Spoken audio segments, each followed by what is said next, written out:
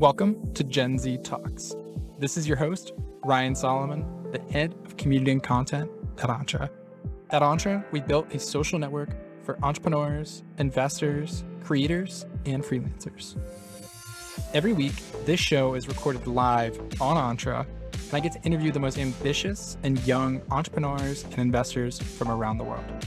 And if you'd like to be a part of our next episode of Gen Z Talks, maybe even get to come up on stage and ask a question, make sure to head over to joinentra.com and register for Gen Z Talks. Now that that's out of the way, it's time to kick things off. Let's go. Today, I have one of my best friends on for the pod, Ryan Meyer. So he's been a friend for the past 3.5-4 years. We actually met indirectly through Entra and through Michael, our CEO, Michael Mara. And I'm super excited for this podcast because he's one of the scrappiest people I've ever met. And I'm just thrilled. So I'm super happy we became friends. And I want you to kind of give yourself a quick introduction of who you are, what you're doing, and we're kind of going to go through a little bit of your story and then kind of where you are now with Fable. So if you want to introduce yourself, and then we'll jump into it. Yeah. I'm Ryan. I'm not an engineer by any means. So I'd like to just preface by saying that. I do build with no code, but my background's traditionally like growth and marketing, strategy, business ops, things like that. And that kind of fits into what I'm building now. But yeah, I've been building since I was like 18. And I got introduced to the world of no code and then really started building. I've built and sold 2 small online businesses, and I dropped out of college to lead growth at a Jason Calacanis back company called V1, where in the 8 months that I was there, I took them from about 700 signups to over 12,000 and generated a couple $100K in new ARR. And then left that, started doing freelancing, was trying to figure things out, and that kind of leads me to where I am today with Fable. Me and my co-founders, Armand and Bruhu, also very bright people. We've kind of been going through iterations and stuff. And my role there is CMO / operations shared with Bruhu. Amazing. So I'm super excited to dive into it. I want to start kind of where you started. Because I know, obviously, you're from Johnstown, PA, which you can touch on a little bit. And then you can also touch on, I know you said you were doing a lot of things in crypto really before everyone else was doing a lot of things. I don't even remember all the different projects and things you were working on. So if you want to touch a little bit on the stuff you were working on, and then we're going to dive into what you were doing at Duquesne. Yeah. So from Johnstown, PA. It was always a good time. What kind of got me started with things was in like 2016, whenever Facebook Marketplace originally launched, I started selling my old stuff. Because traditionally I had a job, I was working at Subway, but I tore my ACL dunking on a kid in basketball. And so I could no longer work at Subway. So I was like, how can I make money? And that was making people come to my house to buy my old shit. So then people started like asking me, can you sell me this for me? Can you sell that for me? And then I started taking commission. So I made my first couple $1,000s, and what kind of like led my first like path into like finance. So then I started swing trading Canadian marijuana stocks. Can I ask why specifically Canadian marijuana stocks? Well, I was just like bullish on marijuana stocks in general, and I just happened to like fall into like I guess it's like similar to kind of crypto, right? Where like you fall into like these little worlds, like whether it be DeFi or DeSo, whatever. So yeah, I was particularly interested in them, and so that's how I made my first $10,000, and that was like pretty cool because that was unheard of. And so then I kind of went off to college, and I started. I was on the founding team of 2 different crypto projects. The first being Bitcoin Stash, which was a hard fork off of Bitcoin Cash. Basically, our thesis was, as like different coins were hard forking from Bitcoin, they were stealing more and more of like the hashing power. And so we kind of assumed at some point it put Bitcoin at a greater risk of a 51% attack. So we wanted to better distribute that hashing power. So Bitcoin Stash was basically, it would allow you to merge mine with Bitcoin ABC and Bitcoin, and then Bitcoin SV and Bitcoin at the same time using the same amount of hashing power. So you could get the rewards for both without having to pick one or the other. That was pretty cool. We actually ended up having the second highest hashing rate out of all SHA-256D algo coins, which was a pretty cool thing at the time. It's just like the hashing algorithm Bitcoin uses, and like all of those like proof of work coins. But and then after that, we kind of moved into WarriHash, which was a decentralized hash exchange. So you may have heard of like NiceHash, right? And it was a centralized exchange where you could buy and sell like your computing power for people to mine like cryptos with. But then somebody hacked like their centralized wallet that all the transactions would go through and stole like 80 mil. And we're like, if we just like, it was just ironic because like the whole concept of Bitcoin is it's like this distributed thing. And then, you have these like centralized platforms built around it. So we built like the first peer-to-peer hash exchange, raised a little bit of pre-seed funding, and it ran for a good 2.5 years, but then I quit doing that. And that's whenever I kind of got into the no code space. Love that. And so that would have been probably like your sophomore year at that time? Freshman, sophomore year. Yeah. Freshman, sophomore year. No, I'm super jealous because I really wasn't exposed to crypto like probably until my junior year of college, so maybe sophomore, junior year. And like, I don't think I was exposed to where like probably the same level of exposure where I was just like, all right, Bitcoin, Ethereum, got it. Cool. I'm going to throw in some money. I'm going to keep dollar cost averaging, which I mean, like, that worked, like, I'm not mad about that. But I do wish I kind of had that similar experience to you where like you were on the grounds trying to move fast and break things. Yeah. Well, it was kind of pushed upon, right? It was like at the time we were like we were managing a small crypto fund. We had like 40 investors, me and my friend Evan Gruce. And then we were on a podcast. It was called I don't remember the name of the podcast, but basically one of the listeners of it, his name was Umpai K. Kurakawa. He was a brilliant man from Carnegie Mellon, and he reached out and was like, we had this idea, or I had this idea, like, do you think, like, basically gave us like this task of writing like a 5-page report on, at the time it was Monero. It was a hard fork off Monero called Monero Zero. And so we wrote this report. He was impressed. And then realized that we didn't want to do Monero Zero, but like that we all wanted to work together. So it was cool. It's funny how those things happen. Yeah. But I definitely wouldn't have gotten as deep as I did if it weren't for like him pushing, right? 100%. That makes a lot of sense. So like putting yourself around the people that are actually gonna push you. And it's funny, I was talking to Turk before this, one of our mutual friends, and he was just saying that like good friends will push you and also call you out on your bullshit. I think, which it's timely. It's very timely. Very timely. Yeah, so I thought it was great for him to say that. But yeah, so then the next thing I did want to jump into is before we get into no code, I remember when we met that you had a startup that was, I can't remember the life of me what it was called, but it was like a bar and club related startup. That's the first thing I remember you building. And I was like, this is pretty cool. Yeah. And then what was that? I want you to touch on that a little bit. Yeah. So that was kind of my break into no code. That was the second name was the second name was called Uvita. Originally it started as any of you that are familiar with Glide apps, basically like people in Pittsburgh, like people party at houses, right? There's not like frat houses where you're like, oh, I'm going to SAE. It's like people like rent homes and then that's where you go party. So I created an app called Fucked Up.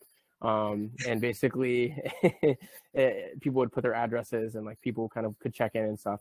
And so, so I went down to the dining hall and I made it and I just like airdropped it to people. And I've got a couple hundred people using it that night. And it was, I went to a house party that night and they were like, why is there so many people at this house and stuff? And I was like, probably because of the app. And they're like, oh, you're the guy with the app. And I was like, fuck yeah. That little moment, like being able to flex it, like, yeah, this is me. I love that. So, and then kind of to backtrack a little bit. So you said you built that on Glide, right? And then that was like the bare bones Glad or that was like the first iteration of their product. Like I was like one of their first 5 paying customers. Okay, you're an OG. So I want you to touch on like how you kind of got into this no code journey, and then kind of like where it started, and then we're gonna dive a little bit further into no code, no problem, and where that goes. So like kind of like what introduced you to no code and what got you excited. Yeah, I guess like the first touch of no code was I was building AI jobs list, which was like built on WordPress. But like it wasn't even really no code. It ended up being mostly code.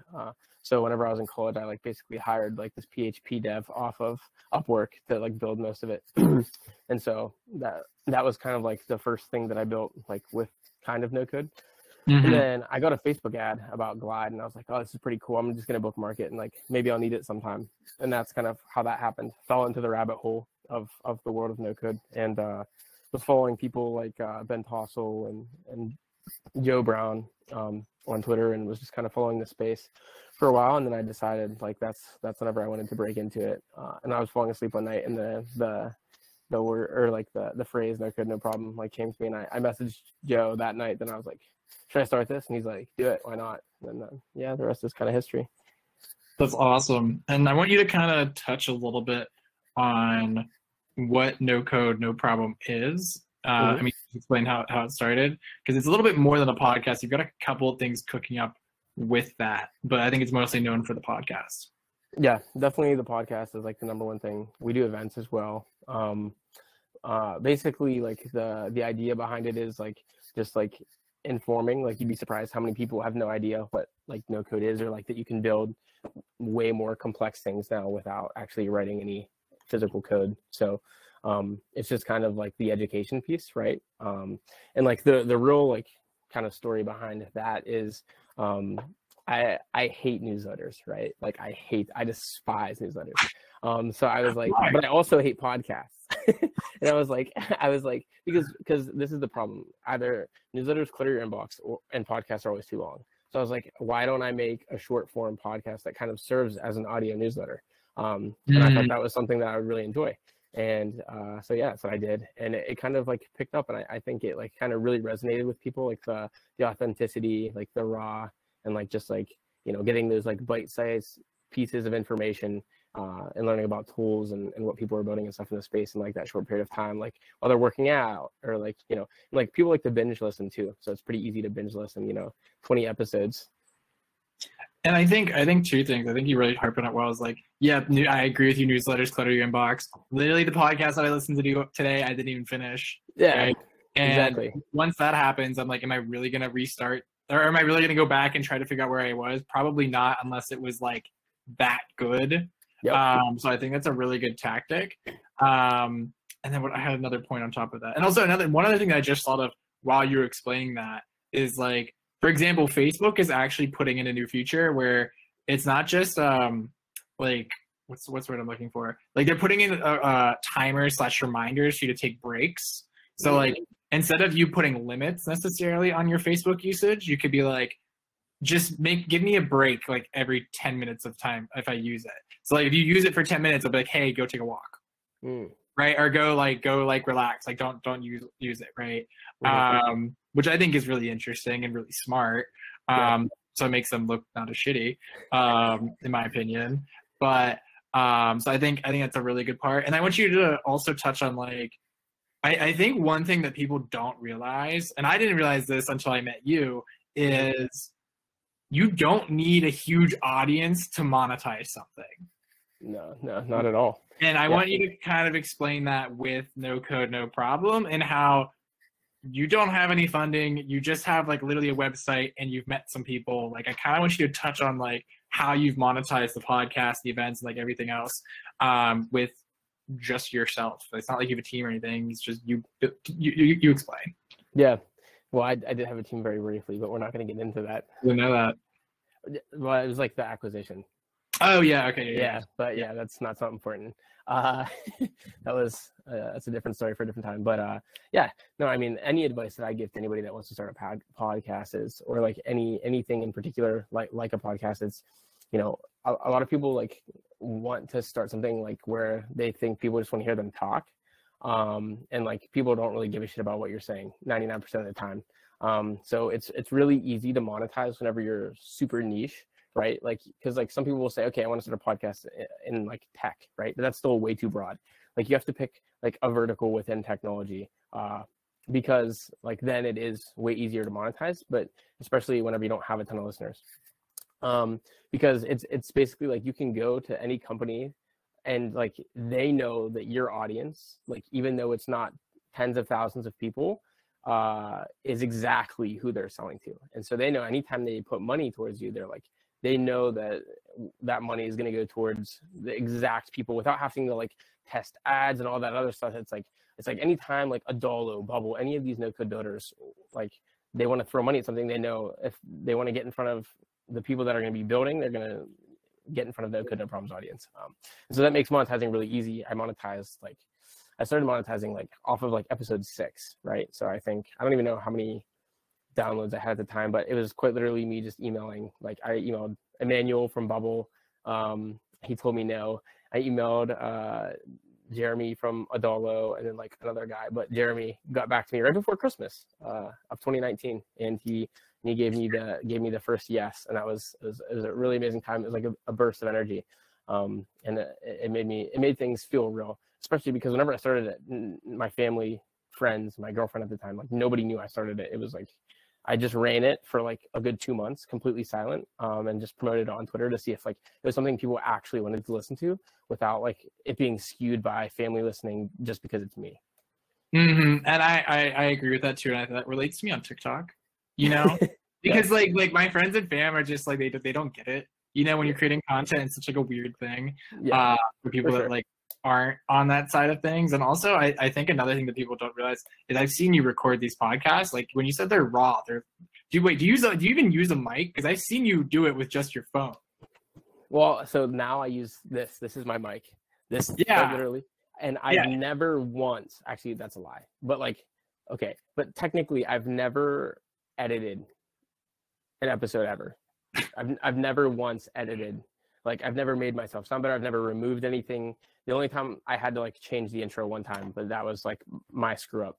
So other than that, I've never touched the audio. Yep. And I think that's so important too, because a lot of people think that they need like to start a podcast, like they need a microphone, they need editing software, they need like a crazy graphic, they need all like based off of what I've seen from you, I think starting off with a very niche audience is definitely the way to go. Unless you have like just a bunch of money and you already have a bunch of influence, you know, like then you can do whatever you want. But it's just a matter of if what you're talking about is interesting enough. Yeah, people will listen. They don't care. And I think there's a lot of room within. Like I think if you even like saying Web3, like I mean you could do a Web3 podcast. I think it would kill. But like I even think doing something like just on DAOs, that's a killer. That right there, that's a killer podcast. Because then especially with all this operating systems that you're seeing, like Utopia Labs, like Kaido, Wonderverse, and all these other startups that are coming up within the DAO space, like they would be your prime people that will 100% pay for ad space on your podcast. You know what? Gen Z Talks, we're wrapping it up. We're gonna do Sally Talks DAOs next week. Honestly, maybe I will. We'll see. There's like you could like have so many like fun twists on it. Like Michelle Quinn in our like Floodgate group for she said, "Where art thou, Romeo?" Yeah, no, there's definitely a lot of ways that you can run it. And I think DAO or just DAO it, you know? Down bad. That's another one. Yeah, like so many twists. anyone who's listening in on Entre Live right now, if you guys have any ideas for my DAO podcast, please drop them in the chat. Maybe I will do it. We'll see. But I already definitely listened to the interview with Kaido from the last episode. That one's actually really, really good. Kaido's freaking awesome. I know Brian, I know you're already friends with him. But before we're gonna jump back to you and not go down the literal Web3 rabbit, literally the Web3 rabbit. I mean, maybe we will. Maybe we'll touch on it a little bit. So to recap, grew up in Johnstown, did some crypto stuff freshman year, then Yovita, Glide, joined V1 and scaled. I want you to touch a little bit on how you went about doing that in growth and scaling within the no-code space. Yeah. So just a little context. Basically, what happened was I was running No Code No Problem. The founder of V1 had a podcast. He hit me up and asked me to be on it. So I was on it. By the end of it, he asked me if I wanted a job to drop out of college. So I was like, absolutely. I wanted to drop out anyhow. And that's where I touched on that too. Yeah. So I dropped out. I joined V1. I was the first and only marketing hire at the time. I think I joined, there was 6, 7 employees. So very early stage. They were finishing up the Jason Calacanis launch program. So funding on the way. They had like some existing like customers and stuff. So whenever I joined, it was basically like we were really trying to decide on like that customer archetype and like kind of how we wanted to reach people. And so, yeah, so basically like what we did was we decided that that archetype consisted of like anyone between the ages of like 17 to like 30 who have that billion-dollar app idea that they've always wanted to build, but bug their technical friends to build for them. And so, yeah, that's kind of, once we had that, then it was a matter of like, where do these people reside, right? So the 2 main places that we realized were Quora and TikTok.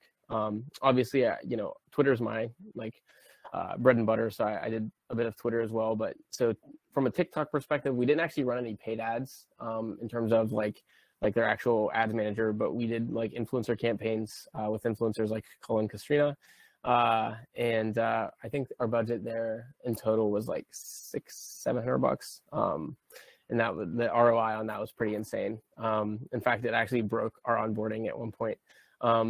And then Quora, yeah, we were running Quora ads to Wix and Square, like people that followed the Wix and Squarespace topics on Quora.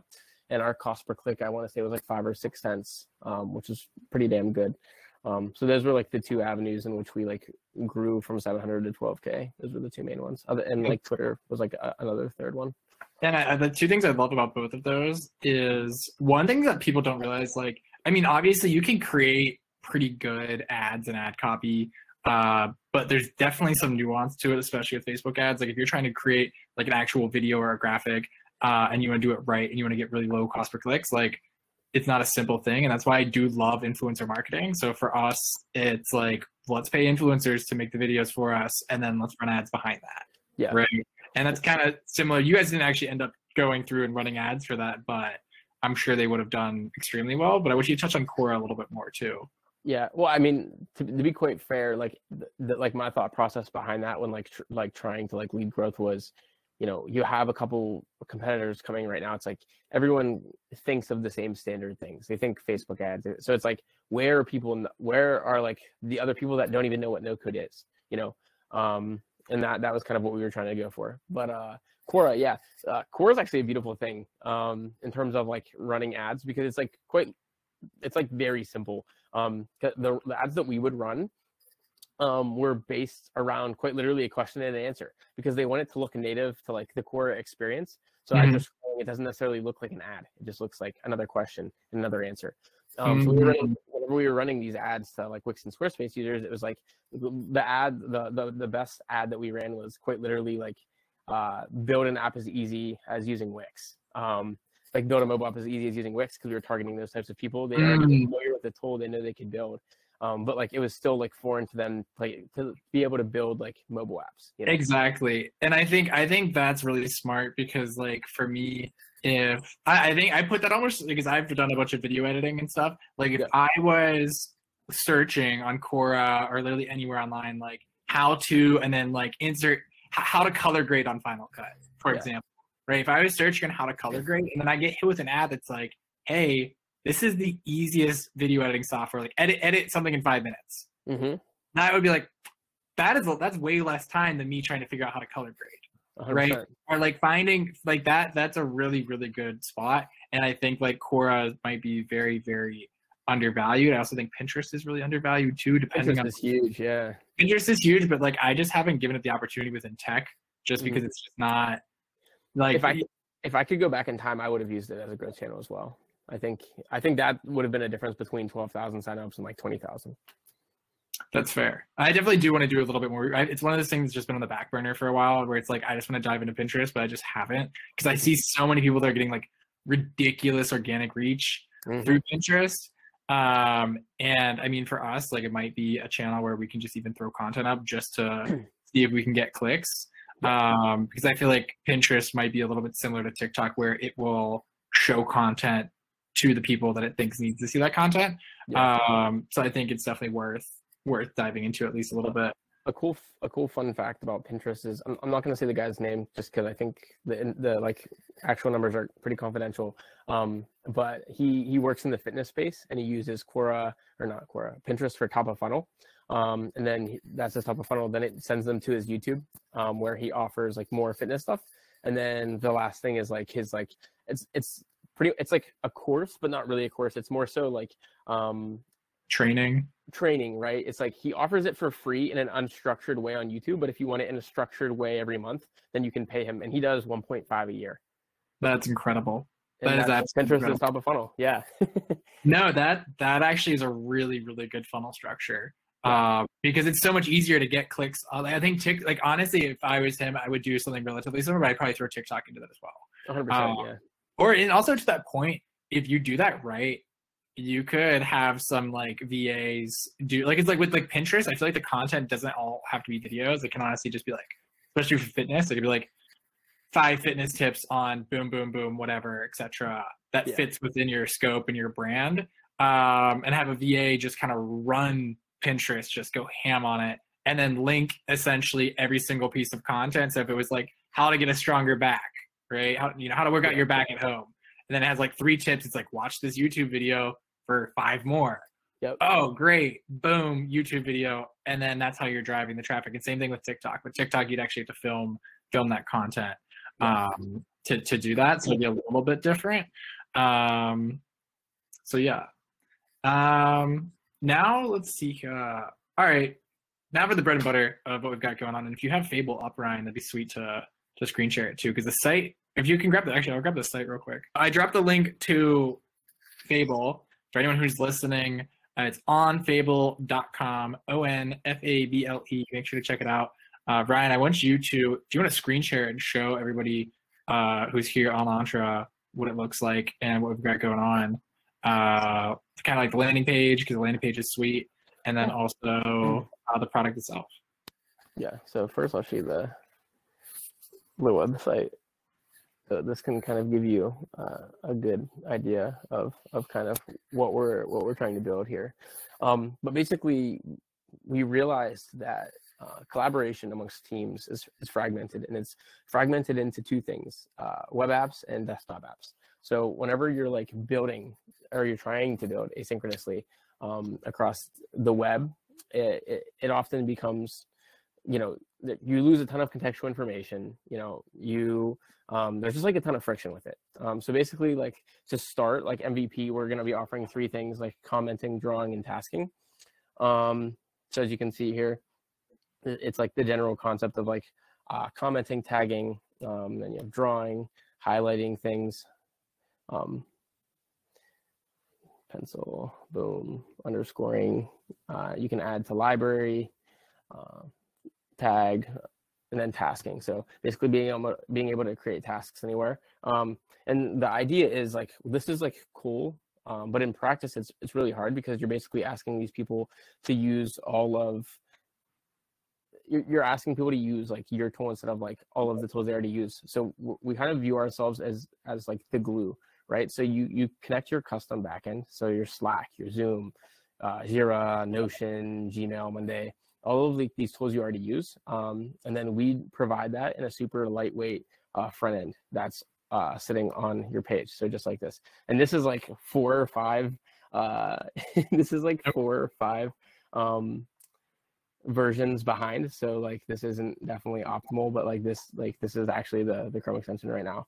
And I want you to wait, Ryan, before you keep going, I want you to kind of give like an audio explanation real quick too. So people listening can, because I can see this and it's sweet. The way I would explain it is Ryan's going around on different web pages, clicking on a piece of content that the rest of his team needs to see or needs to use, and then assigning that to his team with a Chrome extension. Yeah. So yeah, I can paint the picture, right? So you have this Chrome extension, it sits on the right side of your screen. And say you're, let's just say you start your day off, and you start your day off with all right, I'm going to go and do like a little bit of a competitive analysis on like this new competitor that we found. And so I go on their website and I find a couple things. I'm like, okay, you know what? This is really interesting.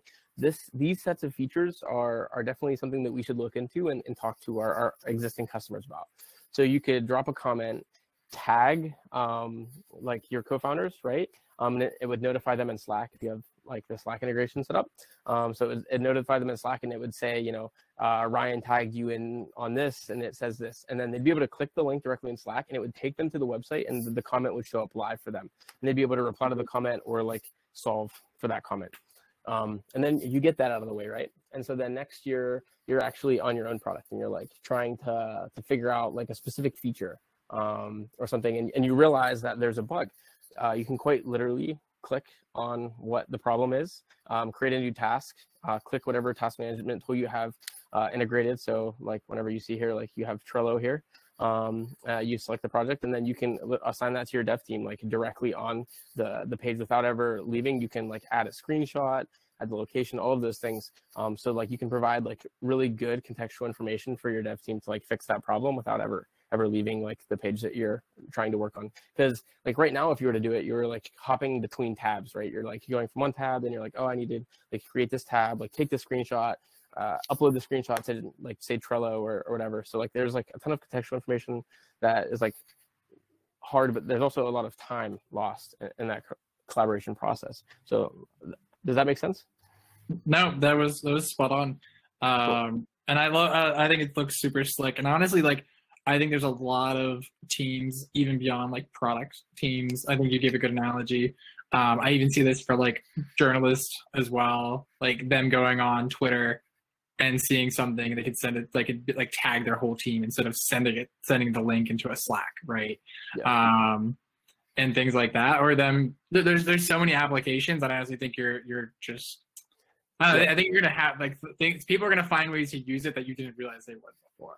Yeah, that's what we're excited about that because we're working with a bunch of teams, but like our beachheads, like definitely product teams, definitely. But yeah, Miriam, to answer your question, it does work on every page, like every web page. And one of our competitors, Cord, that's like their problem. They have like a pretty clean experience, but you can only use Cord with like the integration partners that they have, so like Crunchbase, Typeform, and like maybe a couple others. So like there's a ton of friction there. It's not like actually seamless, but this is on every page. So like whatever I'm working on. So like an example would be like right now, teams of any kind. Oh, amazing. Oh, why is it being goofy? Like I said, this is like 4 versions behind. So I don't, okay. Here, let's go on first.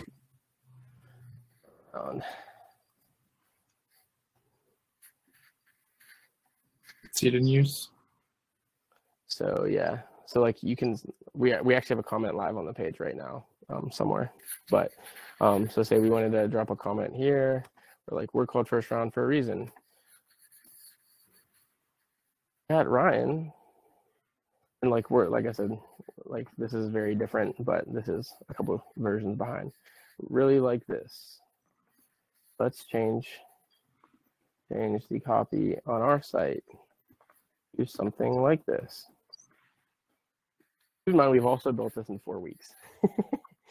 That's what I was also about to talk about too. Yeah. So, but like, so anytime you're on this website, then whenever you come, like it's there, and like your team can come reply. It'll notify like your team in like the workspace that they're on. I'm currently not on workspace. Yeah. So you can see here, and like if you click this,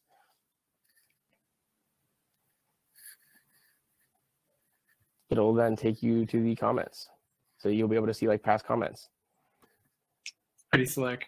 I think it's a super cool tool, and definitely something that I'll be adding to my Chrome extension collection because I have. Then you can hide them. Yeah, I have so many.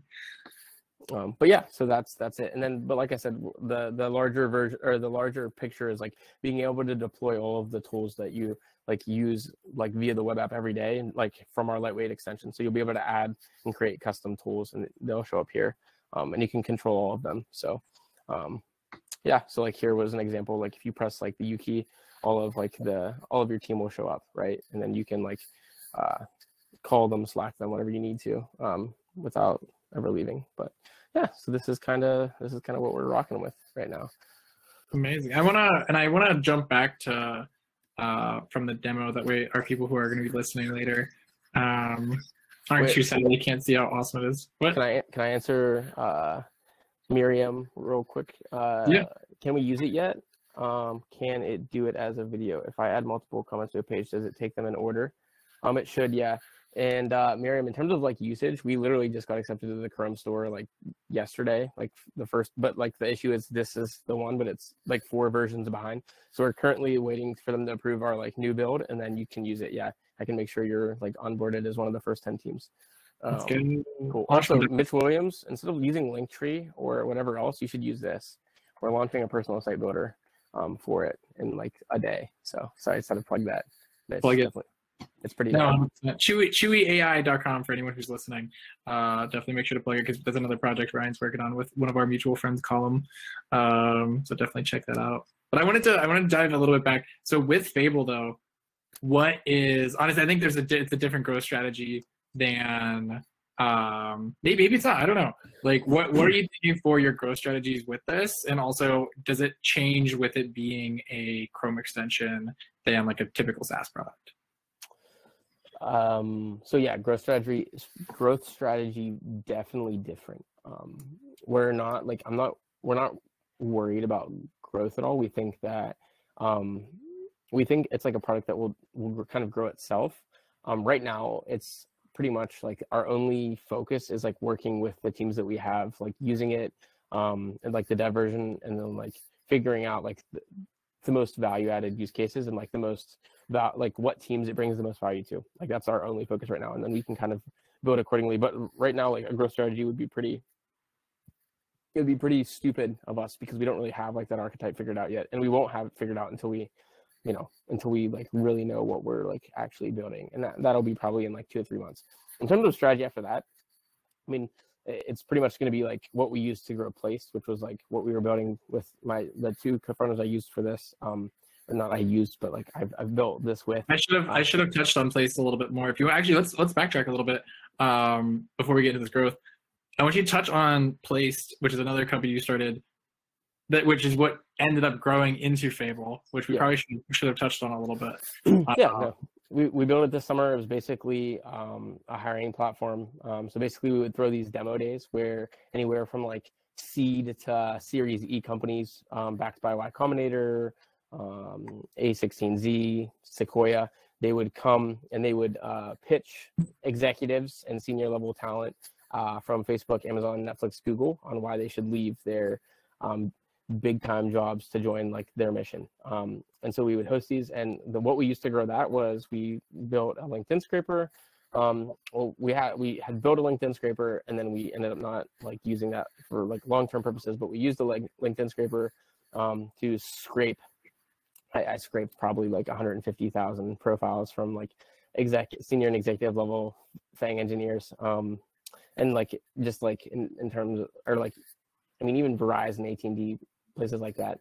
But it worked really well. We ended up getting like an 87% open rate, 12% click through, and like I think like 4% conversion or something on like the emails that we actually sent and didn't get jarred from because we definitely like completely ruined our domain authority doing that. But yeah, we had like some really amazing companies, about $500 million worth of capital backed by like those investors that I mentioned. And then we had like 68 developers and like executives from Google, Facebook, like very, very large companies that like would come to these demo days during their lunch. It was really cool. It was a really cool experience. We also like try to move downstream. We had a partnership with Lambda School, like the boot camp, as well as like 8 other boot camps. But yeah, we kind of decided to get out of that through a series of events that I'm not going to cover. So I wasn't sure how much you wanted to touch on that or not. So I wasn't. Our hearts were played with, basically. In short, it wasn't as scalable as you had thought of a solution.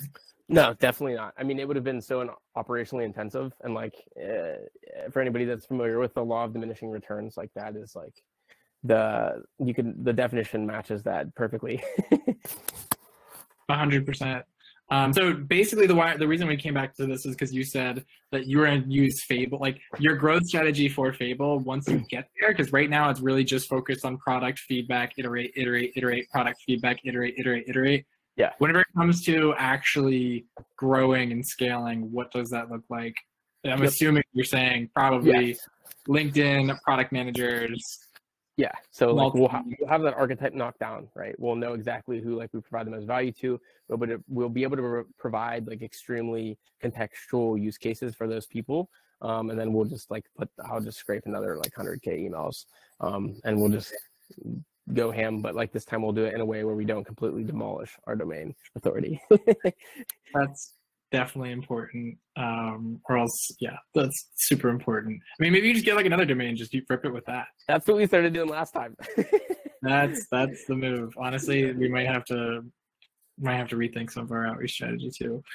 Sean, if you're listening, yeah, you are. So no, that's definitely smart. And then I'm trying to think of anything else Fable related. I guess where do you want Fable to be in the next couple years? Like, I mean, it's a far thing to think about. There's no right answer, but what are you thinking? I want it to be a name that anyone in tech knows about and uses. Similar to like Slack, right? I think it's extremely important, and I think it's like how I view work, because like you can in my like head you can like silo work into two types of work. You have work that you can like fully automate with a tool like Zapier, and then you have work that still requires a human, but just because it requires you doesn't mean it should suck and take a ton of time still, and like like issues with contextualizing information and things like that. And that's kind of where I see Fable falling in. You use Zapier for those tasks that can be fully automated, and then you use Fable for the rest of the work that you actually have to do. So that's kind of how I view it as we build out integrations more and more and things like that. It's a really slick product. I'm definitely honestly like as soon as it's on the Chrome store, definitely hopefully, or I mean, you said it's gonna be soon whenever you guys are updating. It is on the Chrome store right now. Yeah, it's like a couple of versions behind, and like you have to like go through our onboarding flow to actually be able to like log in. Okay, yeah. So but you're already gonna send me everything whenever it's live and everything's good to go, because I'm definitely gonna mess around with it, and I want to see how it works within Team Entra. And how it operates. I would love to see that. Then I have another question. I got two more questions for you before we wrap things up here. What founders are most inspirational to you? And I kind of want to answer this as like, just don't say Elon Musk or Steve Jobs. Don't say that. I want to think of someone who's like more, I guess reachable is a good word. I haven't asked this question to anybody before. I'm like, who do you actually see online and you're like, this guy or girl is just like a beast, and like, or it can be a VC, it doesn't have to be a founder. Who is someone that's inspirational? It's a good question. I think two people that are pretty impressive are the Brex founders. Those are like, I think they started Brex whenever they were like like 19, 20. And they had built like I'm pretty sure it was like some sort of financial tech before that too that they sold. So they're like both very impressive people. And I'm pretty sure they went through at the very least, human capital invested in them. And human capital is like a very good fund. Another founder that I admire is Aaron LaBelle. She's in this room. No. All jokes aside, I actually do admire Aaron. He's like very, very thoughtful. And like, I've never met anyone that thinks before they speak, or like to the point that Aaron does. Like, he's very like calculated, and I appreciate that. Based. Huh? He in the comments he said based. Like, yeah, no, I could see that. I could consider Aaron very. I'm not even kidding. He's like, yeah, 100%. I think there's a word that I love using that. So I told you I was visiting Colin over the weekend, and we talked about being intentional. And that word I think is so important, where you being intentional, not just with what you say, but like, what am I doing right now? Why is this important? Who am I hanging out with? I should be intentionally planning those things for not only myself, but to support other people. Like, that word intentional can be brought into a lot of different contexts. And I think that's an even better way to say than like, thinking before you speak. It's like intentionally saying what you want to, because it matters, because it has weight to it. But I think Aaron's definitely spot on with it. No, I mean, he is. Yeah, no, he's an impressive person. I guess another person, and this will be the last one I say, is Ryan Breslow. He's like, I would look him up. He has a book on fundraising too. That's pretty good. Ryan Breslow. I'll definitely plug him. He's like 27, and he's founded like $2 billion companies already. It's crazy. Same here. I think that one of the company now is like a fast competitor, ironically. So I mean, like, but interesting. Yeah. I'm not bullish. We've talked about this before. We're not bullish on that space with Apple Pay, Google Pay, and then even just crypto. Now we've crypto and Web3. It's like, yeah, that's a whole nother topic, though. A whole other discussion within fintech. That'd be interesting. That'd be an interesting pivot. One-click checkout with your crypto, like with your. I mean, it's kind of like MetaMask, right? Yeah, in a way. Yeah, but like, that'd be interesting. There's a way to do it. Someone's gonna build it. Yeah. But to my last question, what advice would you give to your younger self? I don't know if I would give myself any advice other than like maybe buy Bitcoin. The reason that I say that is because it's like things would have turned out differently if I would have, right? And like I'm like pretty, I wouldn't say content, but like I like the path and journey that I've been on so far, and I don't think I'd want to change that, because then I wouldn't. I feel like I wouldn't. I mean, I still might be me, but like I could be different, right? I don't know. So literally, the only thing might just be buy Bitcoin. That's it. Other than that, yeah, probably nothing. Or maybe just telling myself, or like, I probably would have told myself to start using Twitter sooner, actually. Like to leverage that whenever I was like a freshman in college. Yeah, just because it's been like so like helpful for like my career and stuff. So love that answer. No, 100%. Well, what time? We're coming up on time here. If anyone in the audience has any last questions for Ryan about Fable, no code, growth, community, honestly, anything, shoot it into the room chat. Otherwise, I think we're just going to wrap up here a little bit early. Ryan, I appreciate you popping on. Where can people find you on Entra, on Twitter, wherever you email? What do we got? Yeah, you can get me on Ryan on Entra. Yep. Yeah, sorry, Ryan. I took @Solly, by the way, for anyone who's listening. Yeah. I wanted @Solly. Yeah, which I appreciate, because then I got @Ryan. But yeah, there, just Ryan Meyer on Twitter, or Ryan @usefable.co, or no code, no problem. I mean, if you just go anywhere, I'm sure you can find me. You look up Ryan Meyer. Yeah, all over the place. We love it. So definitely reach out to Ryan if you want to learn more about the no-code space, learn about building products, Fable. What's your BitClout token? I actually don't think I have a token. I'm pretty sure you have to like buy your own token first, right? You do. Yeah, no, because I've been spending actually a good amount of time on BitClout the last 48 hours. Very timely. Yeah, I don't have a token though. Yeah, I used to. Well, the reason I had a BitClout account, but then I'm pretty sure I lost the phrase that I needed to get back onto it. So I just created a new one recently, and yeah. So, but that's all right. Happens to the best of us. But yeah. Alrighty. Well, on that note, I will let you go, but I appreciate and be cautious of our founders' time. For all of you incredible listeners, if you guys who are listening online or maybe on Spotify, Apple Music, whatever, if you say, hey, I'm a Gen Z founder and I'm doing something cool I want to share, reach out to me @Solly or Ryan @joinentre.com, or maybe you know somebody that you think should be featured on the podcast. Let me know. I'm all ears and always looking for incredible people to bring on. So with that being said, I hope everyone here has a great rest of your night. We will catch you around, and peace. See ya. Thanks, Solly. Thank you so much for listening to this episode of Gen Z Talks. Make sure to connect with me and thousands of other entrepreneurs, investors, and creators over at joinentre.com.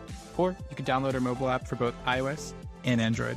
Also, don't forget to follow us on social @joinentre.